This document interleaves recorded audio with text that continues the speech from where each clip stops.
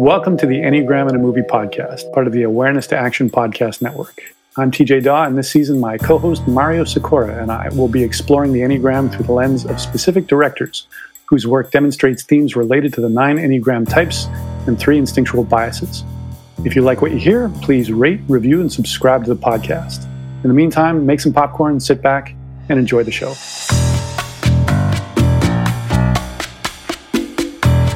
Hi there, everybody. I'm Mario Sikora, and welcome to the Enneagram in a Movie podcast, Season 2. I am here with my new guest host, TJ Daw.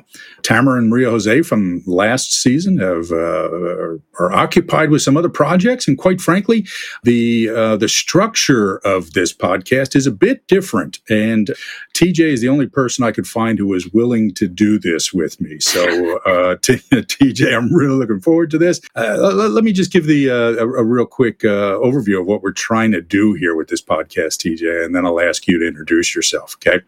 We are calling this season the Director's Season. And instead of looking at a single movie that demonstrates an element of the Enneagram, either a strategy or one of the Enneagram types, we're going to look at, what are we going to do, 8 or 9, 7, 8, 9 directors, and look at their body of work and look for a specific Enneagram theme in it.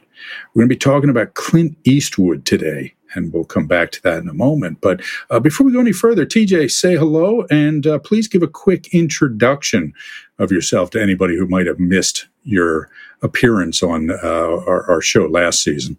Hello, everyone out there in podcast land. I'm TJ Daw. I'm a writer and director and performer of stuff on the stage, and I divide my time between Vancouver, BC, and Los Angeles. And I'm a big movie lover, always have been. Watching movies as a kid was a pretty formative experience for me, and that's what sent me in the direction of the career that I've got now, even though I don't work in film. But I've got a huge appetite for movies, and as well for the Enneagram. I've been studying the Enneagram for 12 years. My partner Lindsay and I are both certified from the Enneagram Institute as teachers. We lead workshops in person and online, and we work with private clients, and we watch a lot of movies and TV together, and we're constantly talking about, like, what type do you think that character is? Or, noticing Enneagram dynamics coming up. So this podcast is an excuse to watch or rewatch a bunch of movies and jam on how they reflect the Enneagram strategies of the creators is particularly appealing to me.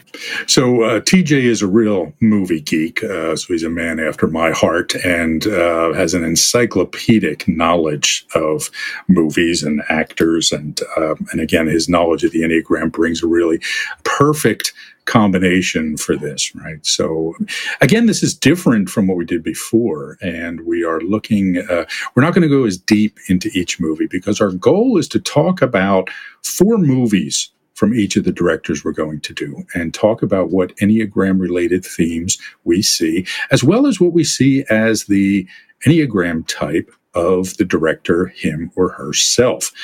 And we're going to kind of give supporting evidence for that, why we believe that, and talk about it. And with Clint Eastwood, we were talking prior to the recording, TJ, about the massive body of work of Clint Eastwood. Tell us a little bit more about that. Yeah, Clint Eastwood became a star as an actor in the 50s on TV, and then directed his first movie in 1971, and 50 years later, he's still doing it. He's 91 years old, and according to IMDb, has directed 45 feature films, an astounding number that would rank right up at the top of the list of anyone's list of the most prolific directors.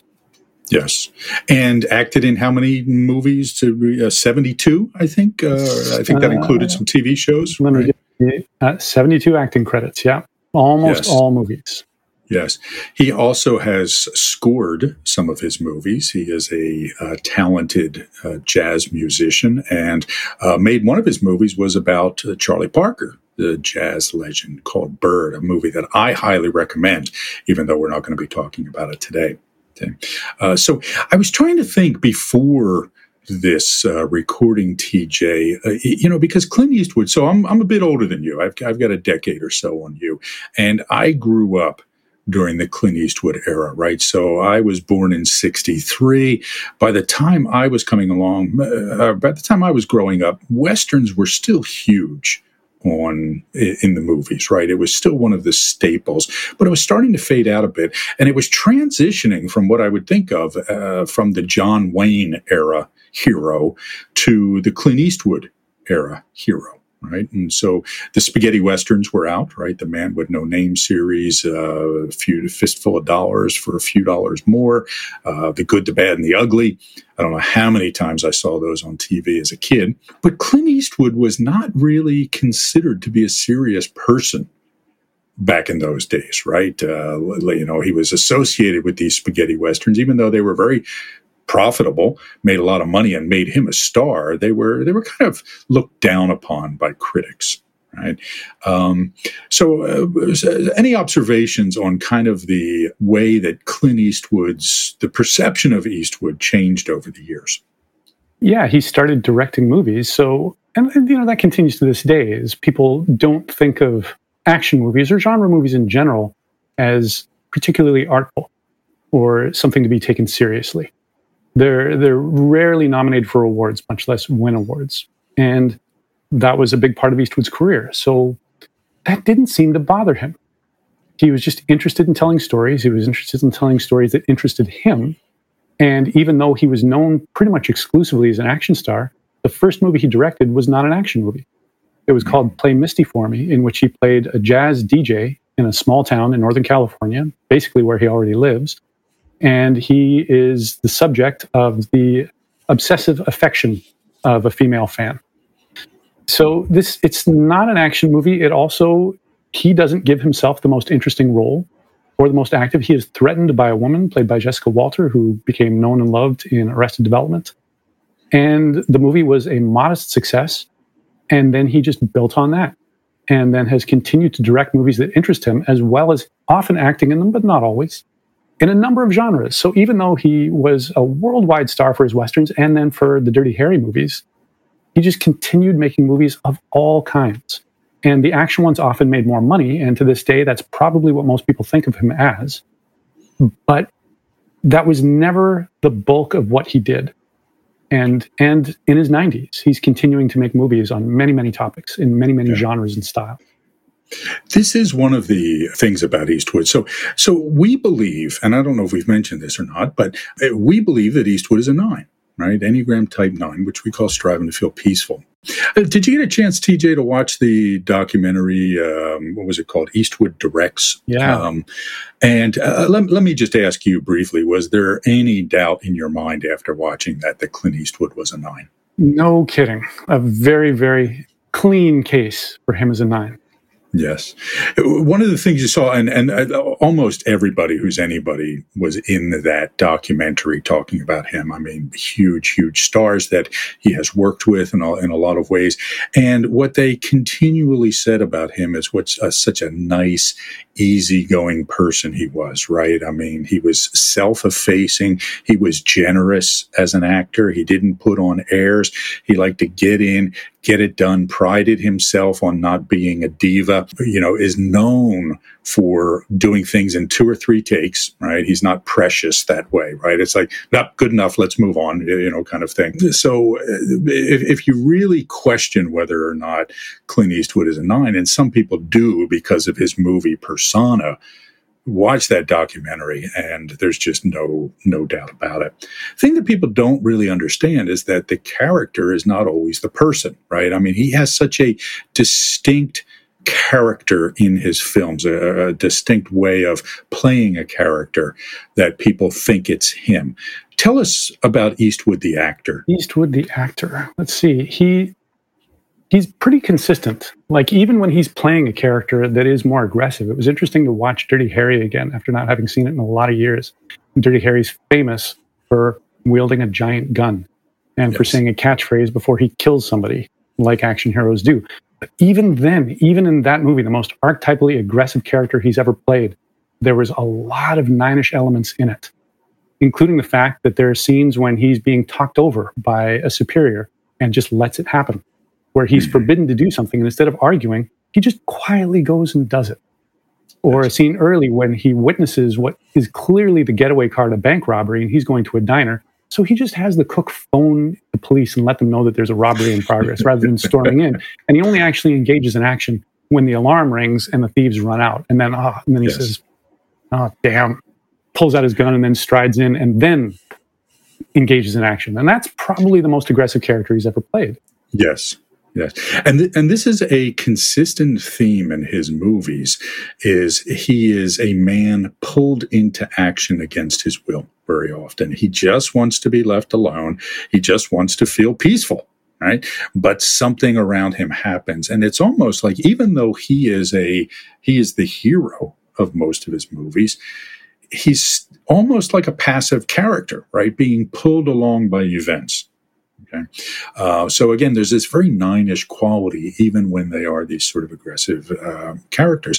The other thing about Eastwood is that he is famous for stripping dialogue out of the screenplays, right? I mean, it's famous for the screenplay will have, a paragraph of dialogue, and he'll scratch it all out and replace it with a grunt or something like that, right? Because he understands, and he learned this as a TV actor when he was doing Rawhide. He learned that the less the character said, the more impact the character could have, right? And now, it helps when you have the presence of a Clint Eastwood, right? And for me, I'll tell you, this is one of the things I noticed, particularly watching the first two movies we're going to talk about, The Outlaw Josie Wales and Unforgiven. The guy has a face that could be on Mount Rushmore, right? I mean, he just had... So Eastwood is 6'4", right? For those living outside the United States, that's tall, okay, if you use the metric system.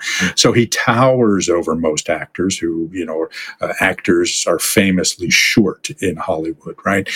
So he's a tall man, and he has a huge head. Right. I mean, if you look at the proportion of his head to his body, he's got a gigantic head. So it takes up a lot of screen, right? When he's on screen, and he's an extremely handsome guy and just has that structure of the face. When I would watch The Outlaw Josie Wales, I'm thinking, man, look at that face. So that makes it easy to be somebody who can cut out dialogue, because just being in the frame, he holds attention that way. Well, and part of the benefit of doing that is he's creating space for the audience to fill in the blanks. Yes. So he, his first real movie role was in A Fistful of Dollars with Sergio Leone, who spoke no English. Eastwood spoke no Italian. And he said when he got on set, there was a lot of backstory about his mysterious character. And he, in a very subtle way, which I think is very nine-ish as well, kind of played Leone and said, B movies explain everything to you. A pictures let the audience kind of fill in some of the details. And he got all of that backstory cut. So that character is entirely mysterious. And there's only one line of dialogue in the movie that even hints at what his motivation is. When this woman says, "Why are you doing this?" And he says, "I once knew a woman in your situation and there was no one to help her." That's it. You get one sentence to construct who this person is and where you don't know his relationships. You don't know where he comes from. You don't know what his likes and dislikes are. He's just this mysterious person. And a lot of his movies end with ambiguous endings. Yes. He doesn't tell you, and the hero wound up with the girl, and he went back to the place. It's like, well, you get to decide that. There's room for everybody's interpretation. Yes, absolutely right. And in fact, the movies that you were referring to were referred to as the Man with No Name movies, right? And this is a common thing that happens. I think of not just the Sergio Leone movies, but Pale Rider, for example, right? Where you're who is this guy, right? I mean, the preacher, they refer to him as, right? And you don't know where he came from. You don't even know if he's real, right? And then you find out that he has all these bullet holes in him, right? These scars. And you're thinking, well, where did that come from? And High Plains Drifter, right? This force that just kind of comes into this town, wreaks havoc, takes revenge, and then disappears again. And you just don't know where did he come from? Why is he here? What's going on? Right? So it speaks to this issue of,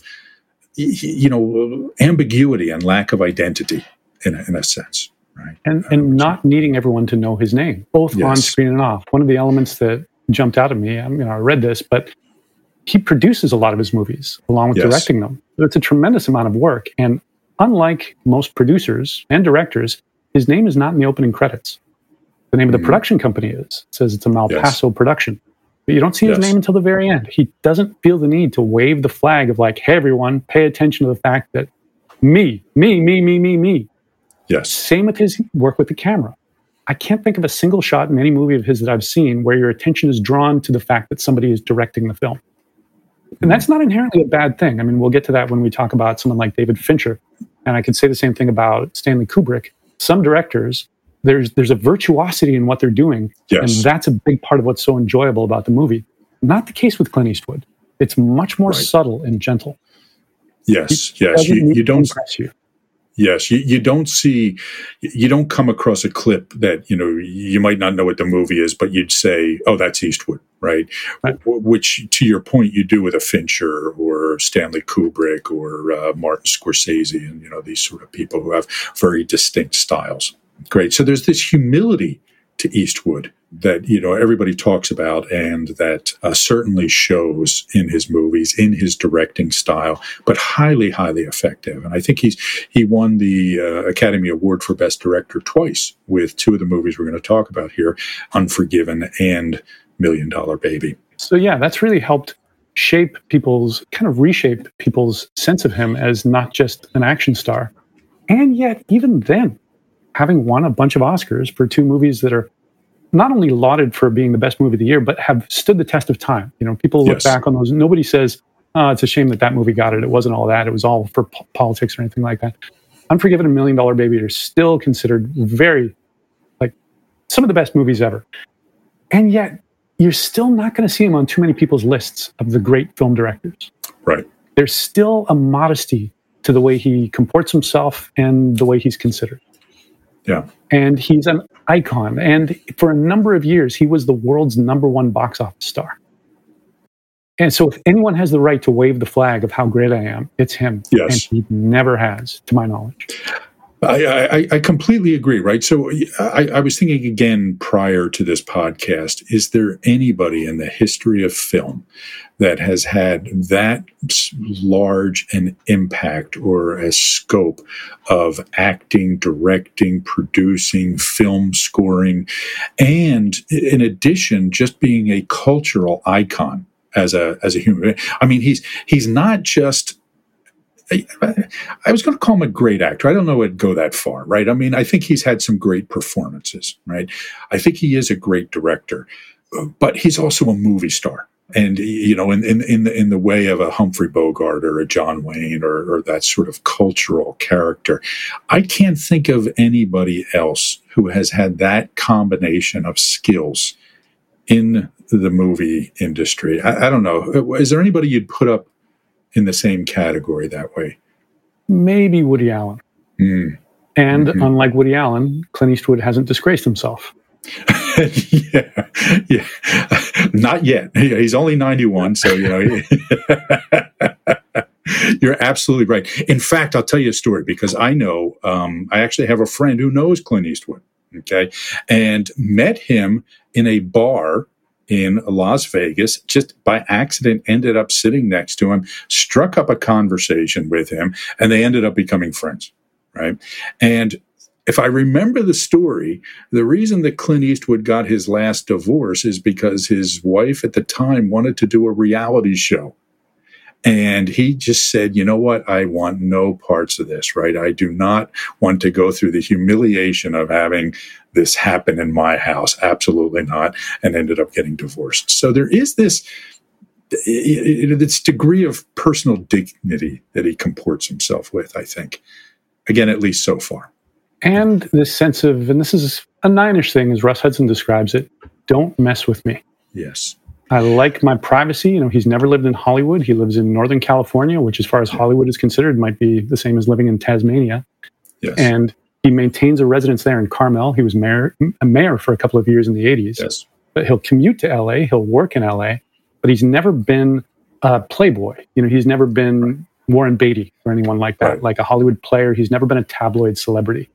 He likes his privacy and he likes his autonomy, which is something I've read again and again about what is film sets are like. With Westerns, they would often construct the entire set far from Hollywood. They wouldn't do it on the sound stages. They wouldn't do it on the back lot. And he produces with his own company. Warner Brothers distributes the movie, but he makes it. He brings it in ahead of schedule, under budget. So the executives are never breathing down his neck. He's got his own crew. He works with a lot of the same people from movie to movie. Yes. They get each other. Yes. There's a comfort on set, which he said is really important to him. He wants to feel safe. He wants to feel comfortable. And don't bother me.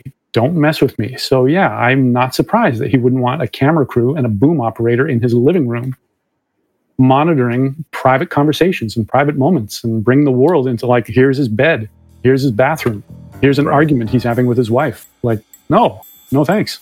I don't need that. Are you interested in learning more about our approach to the Enneagram? Go to awareness-to-action.com and check out our certification program. We offer a clear, concise, business-friendly, and science-minded approach while maintaining the depth of traditional approaches to the system. At Awareness to Action International, we're the leading innovators in the theory and pragmatic applications of this system to all aspects of the work environment, including leadership and personal development, team building, diversity and culture, and managing change. However, this approach is not just for the business world. A lot of people who attend our trainings do so for their own self-development or spiritual growth. Our certification program is one of only a handful of curricula accredited as a school by the International Enneagram Association. It is currently being conducted virtually and combines live sessions with asynchronous learning. Again, find out more at awareness-to-action.com. So before we go on, now again, we're not going to spend as much time as we did last season describing the Enneagram types, right? So the goal for season 1 of this podcast was to do kind of a deep dive into the types and the instinctual biases through the prism of a movie. And now what our goal is, okay, you kind of get what a 9 is. And we're going to, I'm going to ask you in a minute, TJ, to describe the 9 just as a refresher for people. But we want to direct you to places to experience this energy of these different types, right? That's our goal here. So if you really want to develop a deeper understanding of 9s in a more complex way, go and look at these movies that we're talking about. Okay. So with that said, TJ, tell us what it means to be an Enneagram Type 9. Yeah, so here's a brief sketch of what 9s are like. The strategy, as you mentioned, is striving to feel peaceful. So the average picture of a 9 is somebody who's pleasant, easygoing, likable, very easy to like. They tend to put people at ease. People feel safe about them. They often have a really non-judgmental air. They are often able to see from multiple perspectives. So at their best, they can make really good mediators like that. They tend to be low maintenance and quite often self-deprecating. They don't take themselves too seriously. The maladaptive version of this strategy, they can discount themselves. The self-deprecating humor can go a little too far to the point that they really, pour water on their own fire. They can become pushovers. They're not asserting themselves when they really should. They just might go along with whatever, even if it's something they don't really like. And when they're doing that, they kind of disappear into an inner sanctum. They can check out and anesthetize themselves against the world in any number of ways. It might be with television, it might be with drugs, it might be with hobbies, it might be with any number of things. Food. They can ignore problems. They might sleep too much. They can become couch potatoes, or they might be really active but still checked out of their lives. And the more adaptive version, they're actively bringing about peace. They're stepping into conflicts to settle them. And there's no difference between their inner and outer life. They're in tune with their own feelings. What you see is what you get. They work through their feelings and anxieties in their bodies, and they're not afraid to assert themselves. And they can step into their greatness and give the world the gift of their own talents and abilities and point of view. Great. So a couple of points to keep in mind as we go forward, because they're going to come up when we talk about the movies, is number one, the connecting points, right? So we like to talk about the connecting points of each of the Enneagram types, meaning on the Enneagram diagram, each point is connected to 2 others, and the point 9 is connected to points 3 and 6, which indicates that there's a interplay of dynamics between the strategies at those points, right? Point 6 is striving to feel secure. Point 3 is striving to feel outstanding. And we can think of the point 9, who is striving to feel peaceful, as someone caught in the tension between those points of this need for security and this need to feel outstanding in some way, but not want to look like I'm trying to be outstanding, right? So this is one of the big, you've touched on the self-deprecation and the humility of the 9. And one of the reasons is because they don't want to be seen as that person who's exhibiting too much of the strategy at point 3 and talking about how wonderful they are, right? Even if, as you said earlier, they have every right to toot their own horn. Okay, so there's that dynamic tension between these two things, and also the instinctual biases we want to talk about really quickly. So we use the terminology preserving, navigating, and transmitting, and the interplay of the strategy with the instinctual biases creates a particular subtype, right? So we have the preserving 9, who's a more self-contained and change-resistant character.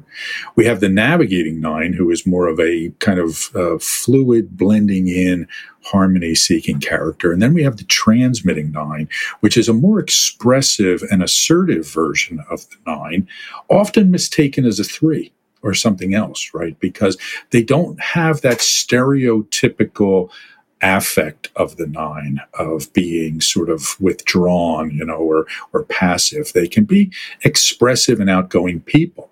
And I think in real life, Eastwood is this transmitting 9, right? And when you see interviews with him, he's engaging, he's expressive. You can tell, even though he's humble, there's a part of him that likes the limelight, right? I mean, you don't step up and, make, a 70-year career being in front of camera if you don't have some urge to transmit, right, and be noticed. Okay, so we should say that he's humble for a Hollywood actor. Okay, in that sort of sense. Humble for a world icon. Yeah. For a world icon, yes.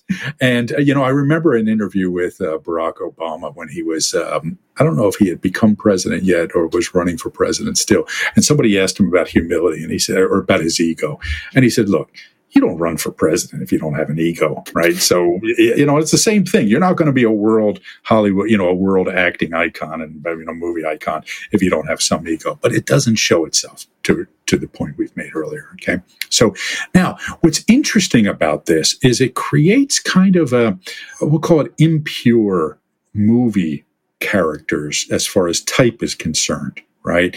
Because it's kind of this blend of, a lot of it is kind of the blend of the preserving 9, right? Which is, I don't want to change. I want to be left alone. I just want to go home and, have my routines. And this transmitting thing, which is this need for expression, right? What you don't see any of is the navigating 9 in Clint Eastwood or his movies, right? There's never this desire to be part of a group. Right? There's never this desire to blend in, to seek his identity with someone else, right? So it's always this tension between the transmitting and preserving in his characters. Thoughts on that? Yeah, it's interesting because one of the things that came up is that he often uses the same production people in movie after movie. And I just today spoke with a friend who had a small role in Unforgiven. We Zoomed, and I was asking, okay, what was that like? She was one of the girls at Greeley's.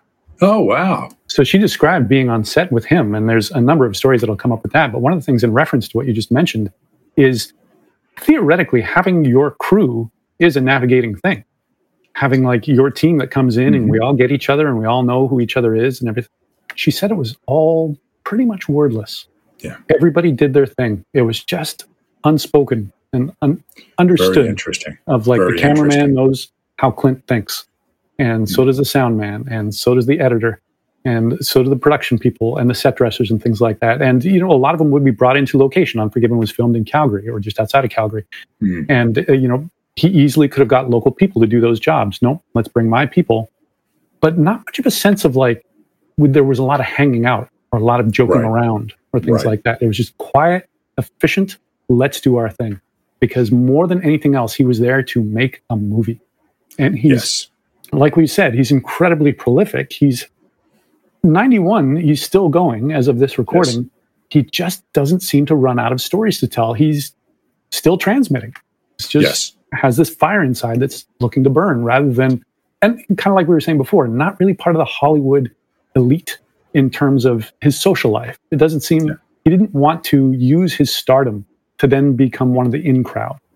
Yes. Not interested. Rather live on his own, do his own thing. And I'll just say regarding the navigating piece, so you're absolutely right about the consistency of the crew, because when if you watch one of his movies for, say, like a 5-year period, you'll see these same people cropping up over and over again, the same actors. Jeffrey Lewis, for example, from the 70s Westerns, and who played Orville in the orangutan movies, right? So was in a ton of his movies and then just disappeared. Right. And so there's that period where, you're my guy for a while, and then I kind of move on, right, to something else.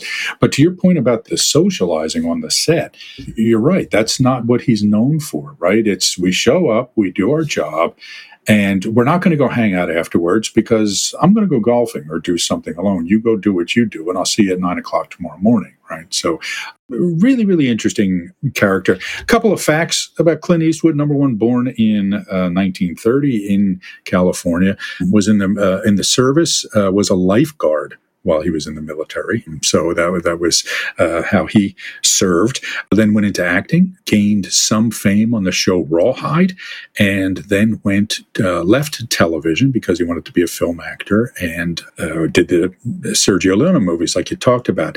TJ, do you think the character in Once Upon a Time in America, I'm sorry, not Once Upon a Time in America, Once Upon a Time in Hollywood, I'm thinking of the Quentin Tarantino movie, right?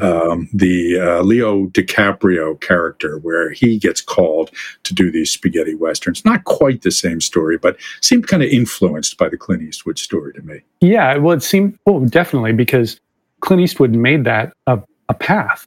Like, those movies were not thought of well before Clint Eastwood started doing them, and they became hits. And when they were released, the critics didn't love them either.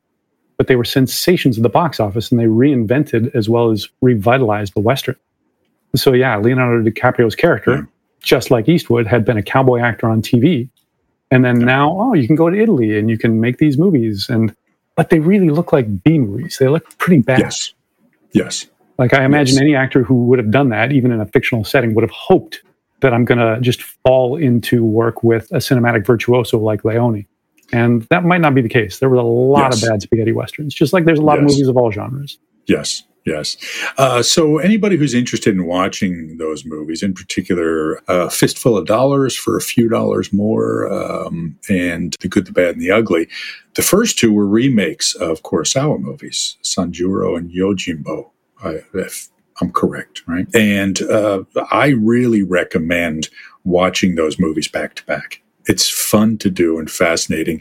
And when you're watching Toshiro Mifune in the Japanese versions that these movies were kind of taken from or adapted from, you can see Clint Eastwood in a lot of ways, but an 8-ish version of Clint Eastwood, right? I think Mifune was probably an 8 and, plays those characters as an 8. Observations on that, TJ? Yeah, well, Eastwood was a fan of the Kurosawa movies. And as soon as he read the script for A Fistful of Dollars, recognized that this was a blatant remake of Yojimbo. I don't know that Leone got permission to do that. He might have just said, I'll be taking that. But yeah, his character is much more cool. Yes. Much quieter.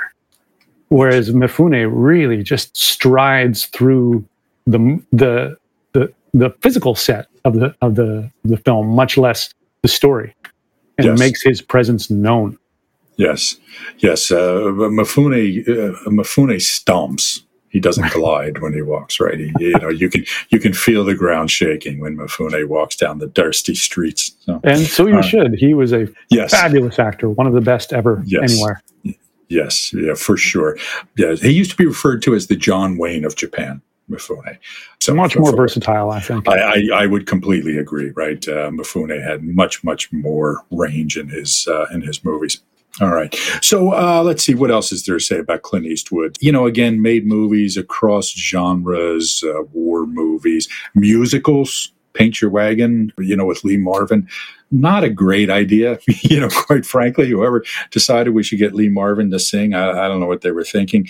Directed movies that he was not in, like Mystic River, which is a fantastic film, and a number of others. Made The Bridges of Madison County, which is about as far away from Dirty Harry as you can get, right? Other movies that, come up and still show these themes, In the Line of Fire is one of my favorites, and a whole bunch more. He has won 2 Academy Awards. He won the Italian Venice Film Festival Golden Lion Award and was bestowed with 2 of France's highest civilian honors, the Commander of the Order of Arts and Letters and the Legion of Honor Medal. So, big deal. His directing style. TJ, you talked a little bit about his directing style already. Anything else you would add to that? Yeah, one of the famous things, my friend Beverly, who was in Unforgiven, absolutely validated what I heard, is he never says action when they're filming. Oh, interesting. He says, go ahead. And he never says cut. He says, that's good enough. And he'll film a rehearsal and quite often uses those. And Beverly said when they did that the first time, well, first of all, he also would direct the actors by saying, he was a bunch of girls in a room, and he said, okay, where do you feel like you would be in this scene? And he would listen to their opinion of like, well, I think I'd be on the bed. Okay, let's have you on the bed. I think I'd be standing over here. Okay. And then his cameraman would be there. So it was very collaborative. Something I've heard is that he collaborates with everyone. It's not a sense of I'm the great director. I know what's going on. You are here to serve my vision. Many directors do work like that. Many directors get good results doing that. That's not his approach. Beverly said he also introduced himself to all the women at their trailer. He came to their trailer. They came out. Hi, I'm Clint Eastwood. Yeah. And he knew their names and was genuinely with them, had a moment with them, saying he was very happy to meet them. And that every actor on the set of Unforgiven had a name, including the non-speaking ones. So that if he needed to have that person say a line or something, there was never any kind of conversation or negotiation of like, well, we're going to have to raise their pay, or that's just not man at the bar or man number 3. Everybody had a name. Everybody was a part of this. Interesting. Very interesting. One more tidbit on Clint Eastwood as a factual matter before we get into the movies. He was originally chosen to play Captain Willard in Apocalypse Now, right? And said, I know. I can. If you're listening to the podcast, you can't see the shock on TJ's face here, right? So that role was eventually played by Martin Sheen, and who was brilliant in the role. Martin Sheen was amazing, but imagining Clint Eastwood in that role in Apocalypse Now just is fascinating to me, right? So anyway, but he turned it down because he didn't want to spend 3 months in the Philippines, let alone the year and a half that it actually ended up taking to make that movie, right? So anyway, that was one of the more interesting tidbits that I found. So the 4 movies we're going to talk about here. The Outlaw Josie Wales from 1976, which I saw at the drive-in movie theater and on Route 202 in Glen Mills, Pennsylvania, from the back of our 1976 Ford LTD station wagon as a kid. Remember it very clearly. The second movie is Unforgiven from 1992. And for me, watching these 2 movies back to back is to capture the whole scope of Westerns. Right? I mean, from alpha to omega in terms of the epic quality, but also the evolution of, I guess, how one would think about Westerns and violence as one ages, right? We'll come back to that. There's plenty more to say. Third movie, $1 Million Baby, 2004. Again, another Oscar winner for Best Picture, as was Unforgiven. And finally, American Sniper with Bradley Cooper, who plays a real-life sniper in the Iraq War, directed by Eastwood. Apparently, Eastwood has a quick cameo in a church scene, but is otherwise not in the movie. When I saw it, I didn't pick him up, so I'm not sure that I believe that he's actually in it. I have to watch it again more closely, I think. Okay, honorable mention movies we wanted to call out again to capture the 9 flavor. Every Which Way But Loose, and Any Which Way You Can, where the movie's made with an orangutan as his co-star, which I have to tell you, I just as a teenager loved those movies, man. Saw them multiple times at the drive-in theater. He was warned, do not be in a movie with a monkey. It won't go well. They were his biggest, most profitable movies, right? Made a huge amount of money on them, right?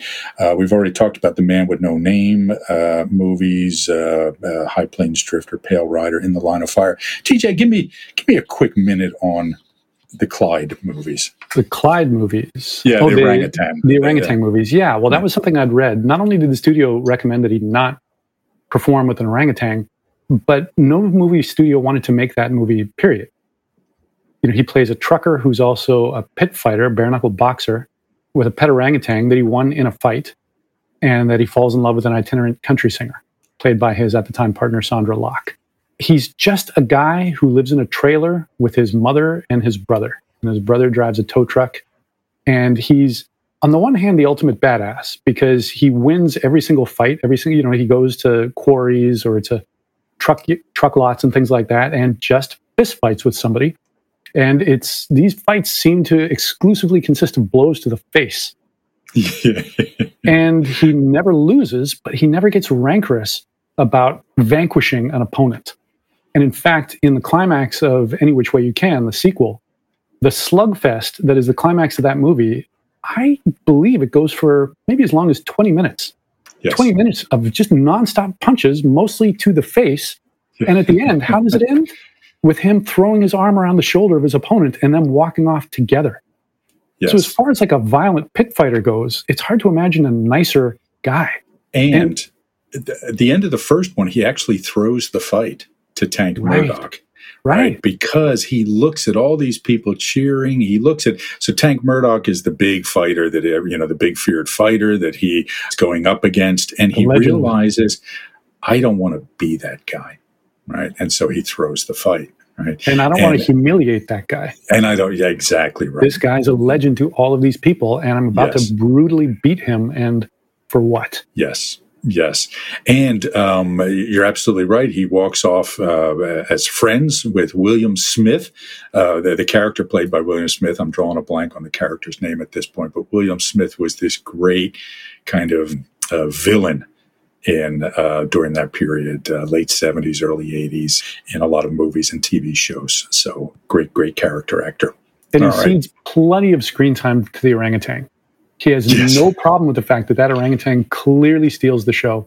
And there's a number of scenes where he's in the cab of a truck with the orangutan, talking to him, petting him, scratching him, even kissing him on the head. It's like there's this gentleness to him that, a smaller version of that came up in an interview I read that he did at the Cannes Film Festival, where a spider was noticed crawling up his shirt. And he reached down and he let it crawl on his finger and started talking to it, saying, "Hello, little critter. You like my shirt?" And then said to the reporters, I have great respect for all living creatures. And that was really in mind as I watched him cavort with that orangutan. And I can just imagine watching this in the theaters, how the audience must have lit up every time that orangutan was on screen. It was great. Again, back then, they were looking at the late 70s, I think 1980, Any Which Way You Can, or the second one, Any Which Way You Can came out. 78 was the other one. Drive-in theaters were a big deal, and it was just nothing like going up and sitting out and watching those movies at night. So, all right, so the first real movie we're going to talk about here is The Outlaw Josie Wales. I would say the next to last great epic Western. Okay, the last being Unforgiven, in my view. Westerns had, again, they were changing from the John Wayne tough guy hero to a more nuanced sort of hero, exemplified by Clint Eastwood's Josie Wales. So The Outlaw Josie Wales is about a farmer in Missouri whose farm is attacked by Union soldiers called Redlegs. It was kind of a band of outlaw soldiers who would go around, raping and pillaging and all those sort of things. So they kill Josie Wales's wife and son, burn down his farm. So he sets out about getting revenge. But again, you can tell he's reluctant to do it, right? I mean, he's not gleefully or enthusiastically. There's no Liam Neeson energy going on to his quest for revenge here, right? It's just, I have to do this. So anyway, he falls in with a band of Confederate soldiers, kind of guerrilla fighters who fight against the Union. And then the war ends and they agree to surrender. And they are told by their leader, played by John Vernon from also Dirty Harry. He played, I think, the mayor or the police commissioner in Dirty Harry. And he was the dean in Animal House, right? He's got that great voice. He was also in Point Blank with Lee Marvin, one of my all-time favorite movies, right? So anyway, so they convinced this band of Confederate soldiers to surrender, tell them they'll get to go live in peace, return to their farms. But of course, it's a setup. They start to kill them. Josie escapes with one of his compatriots who is wounded. They head off, and along the way of trying to, number one, get away, number two, get revenge on, the people who have done them wrong, pick up a band of interesting sort of misfit characters. First, Chief Dan George, whose character's name is, I'm trying to remember here, Lone Waddy, an old Native American character. Then they pick up a Native American woman, a stray dog, and then an old woman and her granddaughter, played by the aforementioned Sandra Locke, and make their way to Texas. There, they they settle in a home. Of course, there are misadventures all along the way, right? Lots of gunshots, right? There's a bounty on him.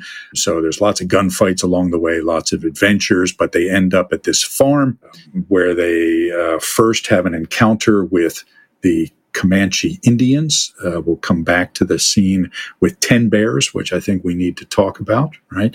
They make peace with the Indians, and then they are attacked by the same Red Lake soldiers who killed his family.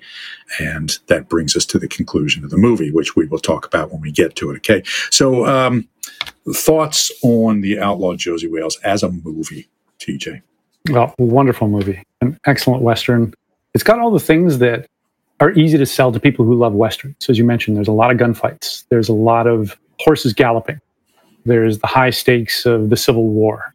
And then there's just Eastwood's down to his bones badassery in that he can fire on multiple opponents at once and kill them. Yeah. Yes. He's it's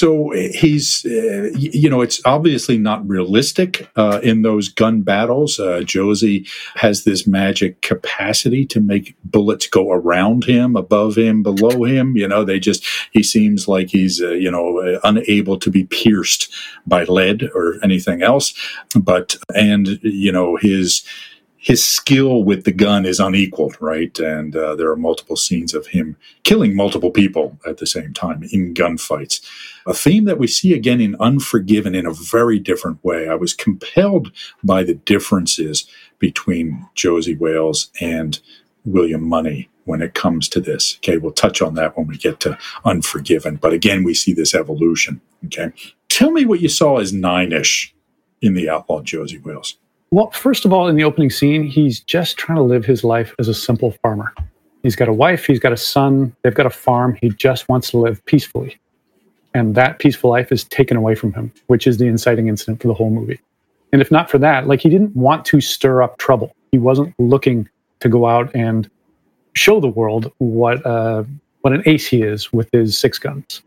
He's just a quiet guy trying to live his life peacefully, the way everybody wants to, kind of the modest American dream. And then later, one of the people that he brings on board is Chief Dan George, who he befriends. And there was something Tom Condon pointed out in his book that as of about 1970, and it might have been with Little Big Man, the portrayal of Native Americans radically changed in Westerns. So before that, they were always presented as whooping savages. There's simply opponents, somebody to be exterminated, somebody who might kidnap a white woman that then needs to be rescued. Whereas from that point on, they were almost exclusively portrayed as 9. Chief Dan George is probably a 9 himself, but yes, they were portrayed as gentle, wise, and in tune with nature. Yes, absolutely. And so it was an interesting time in the mid-70s, sociologically speaking. Okay, so the Vietnam War had ended soon before that. Okay, so there was this sort of cynicism about government, okay, and that certainly shows in The Outlaw Josie Wales. There was the height of the ecological movement, which again had something to do with this portrayal of Native Americans, I think, right? There was this growing, Nixon, for all of his many, many, many sins and flaws, one of the great things he did was create the Environmental Protection Agency. And when I was a kid, there was this famous commercial of a Native American, you might have seen this, at some point, talking about pollution and the tear coming down his face and, that sort of thing. So there was this different sort of mindset. You're absolutely right. This movie captures that in a way. And written by a Native American as well. The movie was? Yeah. Oh, yeah, really? And just submitted as a book, and it made the rounds, and nobody wanted it. Right. So, yeah, it's got a perspective of like, okay, here's... And we'll get to this when we talk about the Comanche scene. But, yeah, a much more nuanced portrayal of Indigenous Americans. That's a pretty new way to think of people at the time. Yes. Yeah, great point. Something that stood out to me here, and so what I want to share is a couple of kind of thoughts that, again, capture this Niners thing. His catchphrase in the movie was, "I reckon so," which was it's not yes, it's not no, it's, it's kind of, again, it's a passive way. It's a passive phrase almost, right? So he wouldn't come out and say, "You're damn right." He would just say, "I reckon so," right? Kind of thing, right? And so, so for me, again, capturing this nine-ish sort of quality, okay, of, okay, in a way, even from this, imposing character. Another thing, we always talk about routines with type 9s, particularly how they like routines. He had a routine for killing, for gun battles, right? If you remember the scene with the Comancheros and Chief Dan George is with Sandra Locke behind the carriage, and Josie Wales is up on the hill, with the sun behind him. Do you remember what Chief Dan George said during that part to Sandra Locke? No, okay. So he says to Sandra Locke, when he sees Clint Eastwood up on the sand dune, right, facing off against all these bandits, right, he says to her, "Hold on, little lady, hell's coming to breakfast," right? And then he says, "Yep, he's doing his thing. Sun's behind his back. Now he's going to spit," and Clint Eastwood leans over and spits, right? And then he says, "Now here he goes," and that's when he starts shooting people, right? So that was the the Josie Wales build-up, ritual, ritual build-up to gunfights, okay? And both narrated and in doing so undercut by Chief Dan George under the supervision of the director himself, exactly, which kind of harkens back to the Clyde movies. They hadn't happened yet, but he just doesn't have a problem with undercutting his own image. Yes. All right. Great. Are you interested in learning more about our approach to the Enneagram? Go to awareness-to-action.com and check out our certification program. We offer a clear, concise, business-friendly, and science-minded approach while maintaining the depth of traditional approaches to the system. At Awareness to Action International, we're the leading innovators in the theory and pragmatic applications of this system to all aspects of the work environment, including leadership and personal development, team building, diversity and culture, and managing change. However, this approach is not just for the business world. A lot of people who attend our trainings do so for their own self-development or spiritual growth. Our certification program is one of only a handful of curricula accredited as a school by the International Enneagram Association. It is currently being conducted virtually and combines live sessions with asynchronous learning. Again, find out more at awareness-to-action.com. Again, one of the great scenes for me is the face-off he has with the bounty hunter in the bar in Texas, where the guy comes in and there's a $5,000 bounty on Josie Wales' head. He asks him if he's a bounty hunter. He says, yeah. And he says, the bounty hunter says, "A man's got to make a living." And the great line is, "Dying ain't much of a living, boy," right? And so the bounty hunter leaves, but Josie knows he's coming back, right? And so he's prepared for him. The guy comes in, pulls his gun, Josie shoots him, and so forth. But again, there's this reluctance. There's this, I want to give you this opportunity to walk away, right? I'm not going to just, it's not, you're here, I know you want to kill me, so I'm going to kill you first. No, it's not that. It's like, come on, we can work this out, right? You can leave. Okay, so again, it's not what John Wayne would have done, right? Or, a Russell Crowe sort of character, that sort of thing. Okay. Yeah, he's intimidating them with subtlety. Yes, absolutely. All right, great.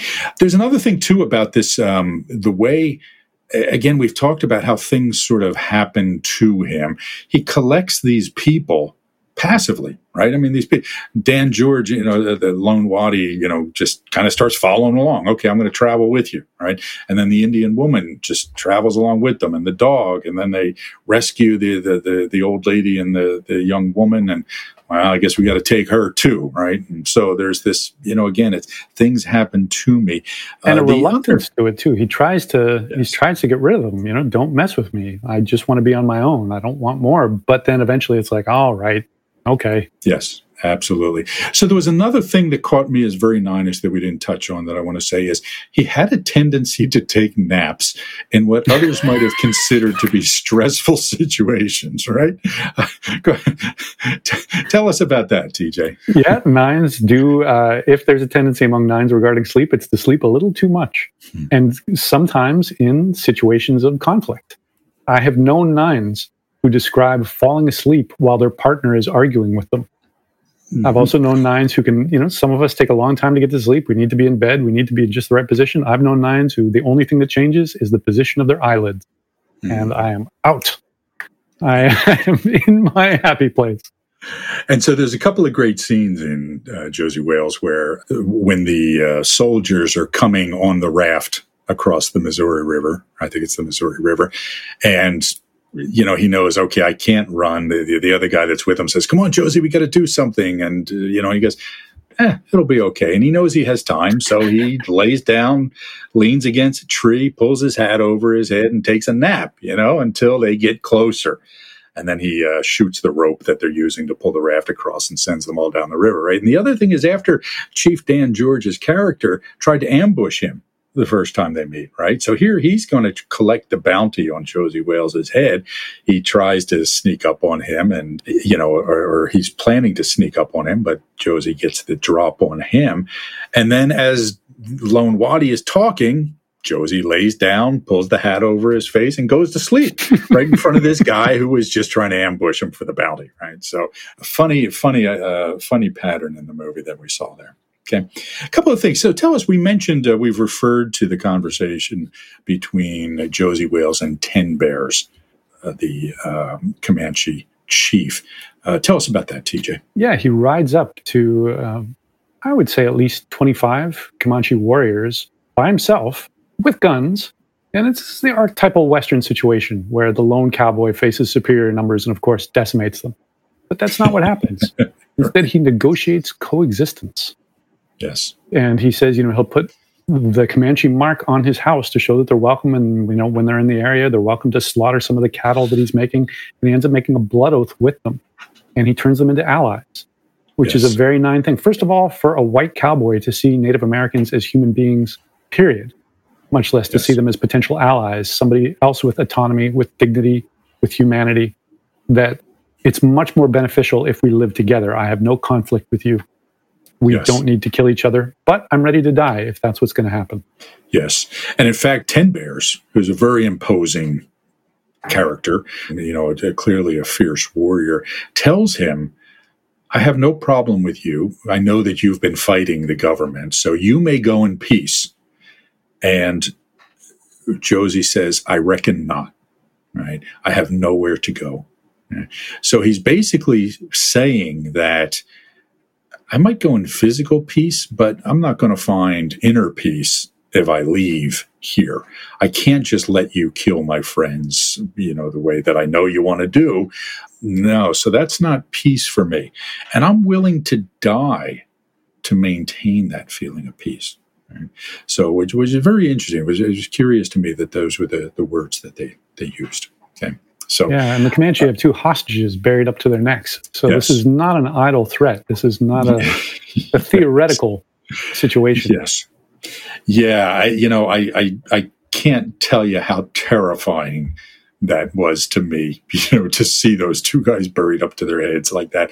It is for me, my ultimate fear. Right. So, So Josie was taking a big old risk here, right? Because they weren't going to kill him easy if they were going to kill him. One, final thing. So, the big action comes, Josie kills his enemy.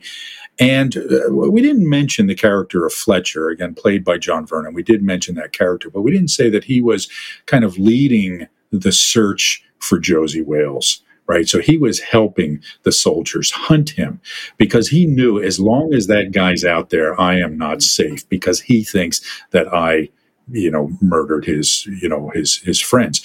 So he led the search, and they meet each other at the end. Everybody, all of Josie's friends start referring to him as Mr. Wilson, right? Even though John Vernon knows, or I'm sorry, Fletcher knows that that's Josie Wales. We fought war together for 3 years. I know who you are, kind of thing. But he's pretending that he doesn't. Do you remember the conclusion of that? How that sort of unfolds at the end? Yeah, Fletcher agrees to play along with the fiction that Josie Wales is Wilson, and leads the other bounty hunters to believe that, as according to these people's testimony, he did indeed die. And he says to him, I don't believe that he's dead. There's no way that 3 people could have killed Josie Wales, or 2 people, because they said that he, got killed by 2 gunfighters. There's no way that 2 men could have killed Josie Wales. I'm going to go look for him down in Mexico, and I'm going to tell him that this war is over. Right? And to which Clint Eastwood replies, I reckon so. Okay. I guess we all died a bit in that damn war, he says. So anyway, so that's the end of Josie Wales. Again, Josie Wales, big, epic Western, but the heroic sort of Western. You've been listening to the Enneagram in a Movie podcast, which is produced and edited by Seth Creekmore and is part of the Awareness to Action podcast network. Don't forget to go online and support the podcast by taking a moment to rate, review, and subscribe. See you next time.